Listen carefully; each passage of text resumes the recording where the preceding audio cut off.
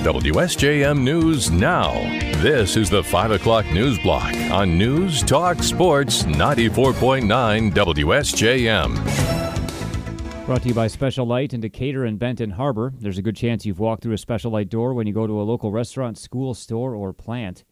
In the newsroom, I'm Andrew Green. A plan for a proposed development at Nye's Apple Barn will move ahead to the St. Joseph Township Board of Trustees, but without the full recommendation of the Planning Commission. The commission voted last night to approve a special use permit for developers to build multifamily housing as part of the project, but it voted against the planned unit development request.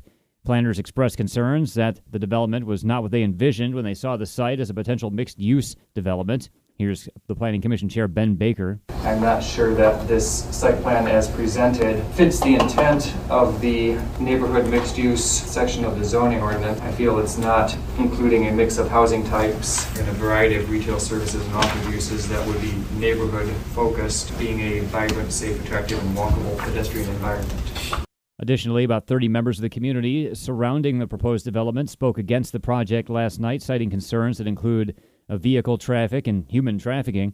The proposal will now head to the Township Board of Trustees.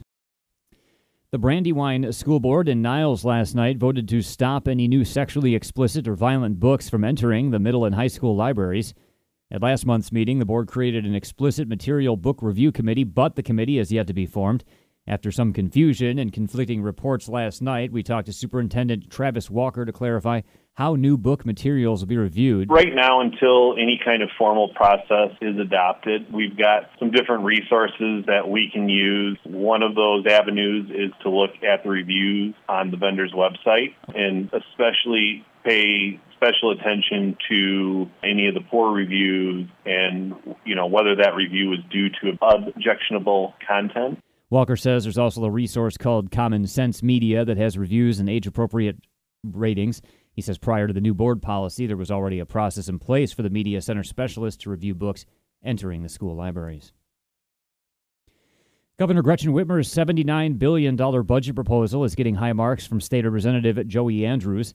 He tells us among the items that will benefit Southwest Michigan is a 10% increase in revenue sharing for local communities, and that's not all. Put $50 million of recurring investment into the housing fund, which is a huge issue for my whole district and most of the state right now. I also put $50 million in recurring investments into placemaking, which is sort of this new concept of taking existing places and renovating them, turning them into something new or improving them in some way. Andrews says some budget items are targeted at rural areas. $25 million for public transportation that was specifically targeted at cities and villages with less than 10,000 people. There are many such cities and villages in Berrien County. Also included are an increase in the Earned Income Tax Credit, expanded eligibility for the Michigan Reconnect program, and a 5% increase in per-pupil funding for schools. Meanwhile, Andrews says Democrats are pushing $180 checks for all taxpayers in lieu of a decrease in the state income tax from 4.25% to 4.05%. That's called for by a state law. He says that tax cut would only amount to about $18 per year for the average earner. The checks are an alternative. Coloma Community Schools is seeking a $28.2 million bond from voters. Superintendent Dave Ehlers tells us the funds will go toward updating most of the district's aging buildings. Basically, it's a remodeling of all the old existing spaces in our high school, which was built in 1965 and has virtually been untouched other than some painting improvements over the years. And our elementary K through 3 building, our first, second, and third grade classrooms are all varying ages. Work at the elementary school would include new windows, ceilings, lighting, and also air conditioning for classrooms that don't now have it. The plan also envisions tearing down the old, mostly unused high school and building a new athletic and community center in its place. That was another adjustment that the board heard from the community, that there's really not those kind of facilities in place, so maybe we should consider that, and they did. Ehlers says the new center would have a gym that could be used for practices and also by local sports leagues. It'll have a conference room that could be used by the community. The bond proposal to be on the May 2nd ballot would be a .99 millage increase. Ehlers says he senses the community's support. Lincoln Township leaders are looking at a way to reduce problems caused by short-term rental properties without having to amend the short-term rental ordinance. Township trustee Mark Florian told colleagues at a meeting last night The Planning Commission has heard noise complaints at short-term rentals and has decided the first step to address them is to look at improved communication. We're coming up with a brochure. It's a good neighbor brochure, for lack of a better term at this time, that can be given to those guests by their landlords, by the people who own the homes, that identify in there what the expectations are. Remember, you're in a community. Remember, there are people living around you that have to go to work. You know, you are a guest, and we love the fact that you've chosen our community to come and visit, but be considerate. Florian says he thinks most visitors would rather be good neighbors to the people they're staying near. Complaints caused by short-term rentals have included guests parking in the wrong place, leaving trash out, and making noise late at night. Florian says short-term rental owners could also be reminded they could lose their rental license with enough violations. A donation of 4 ballistic shields has been made to the Lincoln Township Police Department by the Lakeshore Lions Club.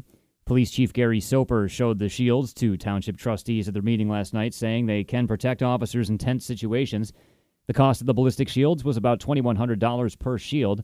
The Lions Club's Jerry Hylock also told trustees the group is raising funds for a utility terrain vehicle for the police department.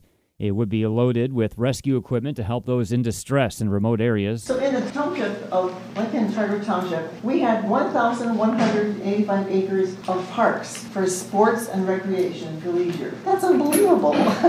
That's a lot of parks. So that's where it would be used. And especially in Grandmere, where if something happens, you break a leg in the dunes, it's really hard to get somebody out of there. The UTV will cost about $25,000, and the Lions Club is applying for grants to help cover it. The Township Board Tuesday voted in support. Anyone who wants to contribute to the effort can send a check to the Township and made out to Lincoln Township. Write ATV in the memo line. And thanks to a vote of residents back in August, senior citizens in Covert Township are now eligible to take part in all programs of senior services of Van Buren County. Covert Township Supervisor Dewey Cook tells us voters approved a $1 million levy for the service. She notes a lot of residents could benefit. We have quite a large senior population here in Covert. So my parents live here. A lot of the folks who work here in the office are seniors who can also go there. For a while, you could go and visit for a fee if you weren't in one of their service areas. I know seniors in South Haven, for example, who were able to go to their facility and have said that our seniors would benefit greatly for it. Senior Services of Van Buren County has a new center in South Haven that offers everything from exercise to social activities to medical transportation. Cook says they also have a care coordinator who could be stationed in Covert to better meet with seniors. Anyone age 60 or older who lives in Covert Township can now receive services from Senior Services of Van Buren County. WSJM News Now continues with your Bloomberg Report.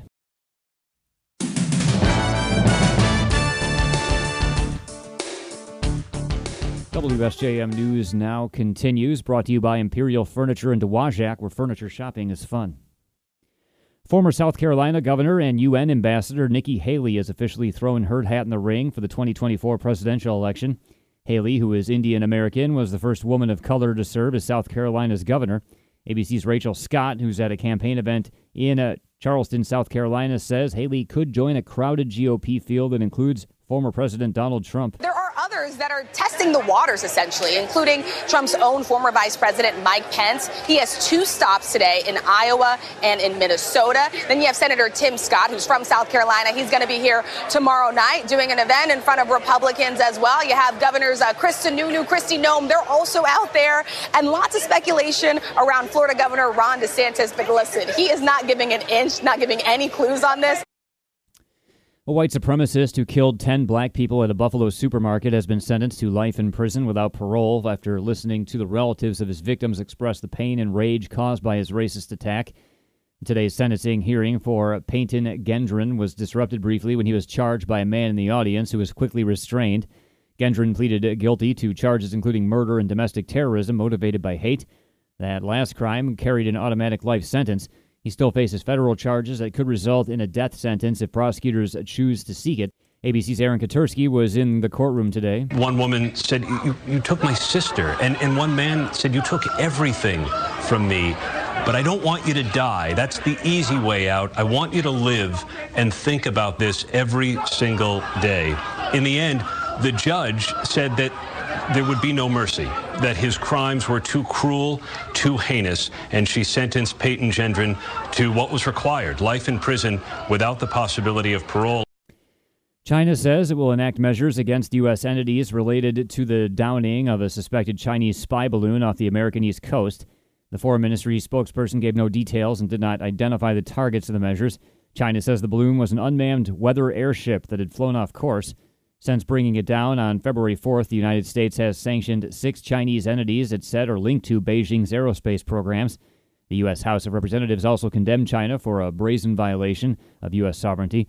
U.S. Ambassador to Japan, Rahm Emanuel, said in Tokyo that the Chinese balloon's intrusion was part of a pattern of aggressive behavior by Beijing and not an isolated incident. The head of the Federal Aviation Administration faced questions from congressional lawmakers following the failure of an agency database last month that halted thousands of flights. It was the first nationwide ground stop since the September 11th attacks. ABC's M. Wynn has more from Washington. Lawmakers grilled Federal Aviation Administration Acting Administrator Billy Nolan following the agency database outage last month that caused a nationwide ground stop, the first since the 9/11 terrorist attacks. Senator Ted Cruz. This ground stop was the result of the federal agency's inability to modernize. Nolan also acknowledged several recent close calls on airport runways, though defended the agency. We are experiencing the safest period in aviation history, saying he has since implemented new procedures to avoid a repeat of events. Recent events remind us that we cannot and must not become complacent. M. Wynn, ABC News, Washington.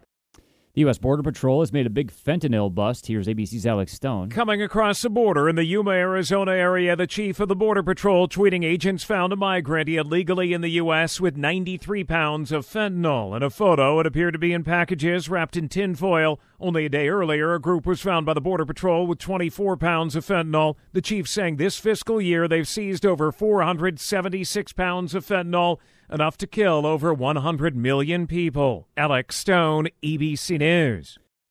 And as the war in Ukraine rumbles on, there's been another NATO meeting to determine what the alliance should do next. More from ABC's Tom Rivers at the Foreign Desk. In NATO countries, a problem. Ammunition reserves are running down due to the handover to Kyiv. That means individual alliance nations will now have to pay for more to replenish those losses. Defense Secretary Austin. We also discussed our progress in building up ammunition stockpiles and boosting defense industrial capacity. A year down the road, we're still hearing the phrase, we'll support Ukraine for as long as it takes. But that point of view is starting to wear thin among some in Europe. Tom Rivers, ABC News at the Foreign Desk. WSJM News Now continues with your weather forecast.